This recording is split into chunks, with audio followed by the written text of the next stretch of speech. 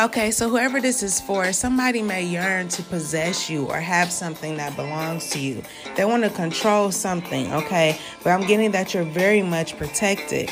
I'm also getting Libra energy, okay? You don't have to be a Libra, but you could be, okay? But I'm getting something about partners, marriage, one-on-one relationships, okay?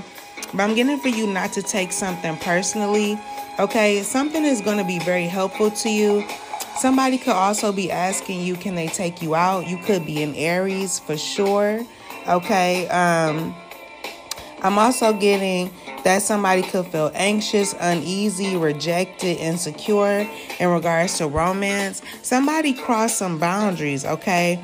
But I'm getting that you're in this energy of wanting to be an individual. You're very ambitious. You could be getting a promotion, but you're really putting a lot of energy into what you're passionate about. You're trying to establish something about yourself, okay? Something that you're building, or it could be your foundation, okay? Everything that you built up for yourself, you've established, okay? And it can't be knocked down. But I feel like you could be asking yourself, whatever situation you're dealing with right now, you could be asking yourself, what does this situation need from me? But all in all, I feel like you choose happiness. You could be a mother, okay?